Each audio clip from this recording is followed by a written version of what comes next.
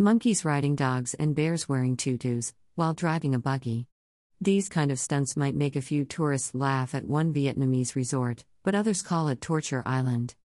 Perhaps the most famous beach in southern Vietnam is Nha Trang, known for its sandy beaches, palm trees, and warm water.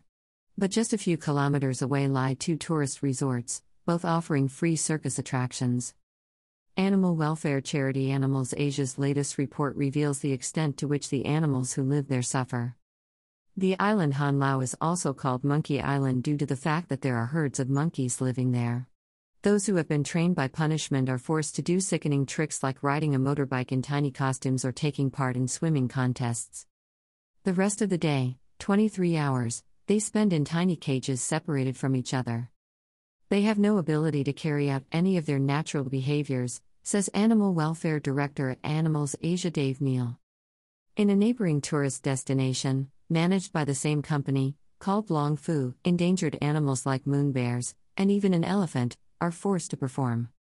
Greater than TripAdvisor feedback about the resorts acknowledges that the animals look fearful and sick. We saw the bears have metal rings through the nose and then a string, says Neal. We saw the keepers obviously pulling at it, which is incredibly painful for them. And that happens both during the circus shows, but also after the show. The moon bears are forced into tiny cages while the elephant is kept on a chain. TripAdvisor feedback about the resorts acknowledges that the animals look fearful and sick. One tourist even dubbed Monkey Island Torture Island. Is it legal to use endangered animals in circuses?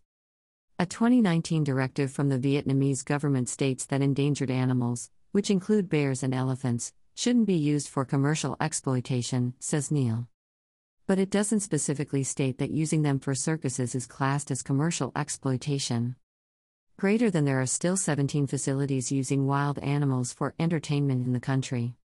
The NGO is working with the government to stop circuses using animals in the country. Animals Asia has also offered to help relocate these animals.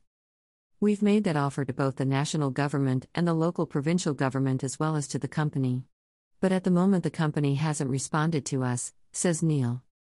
The NGO has recently released a report about animal abuse within Vietnam's circuses. There are still 17 facilities using wild animals for entertainment in the country. By Dolores Katanik, Euronews.com, April 28, 2022.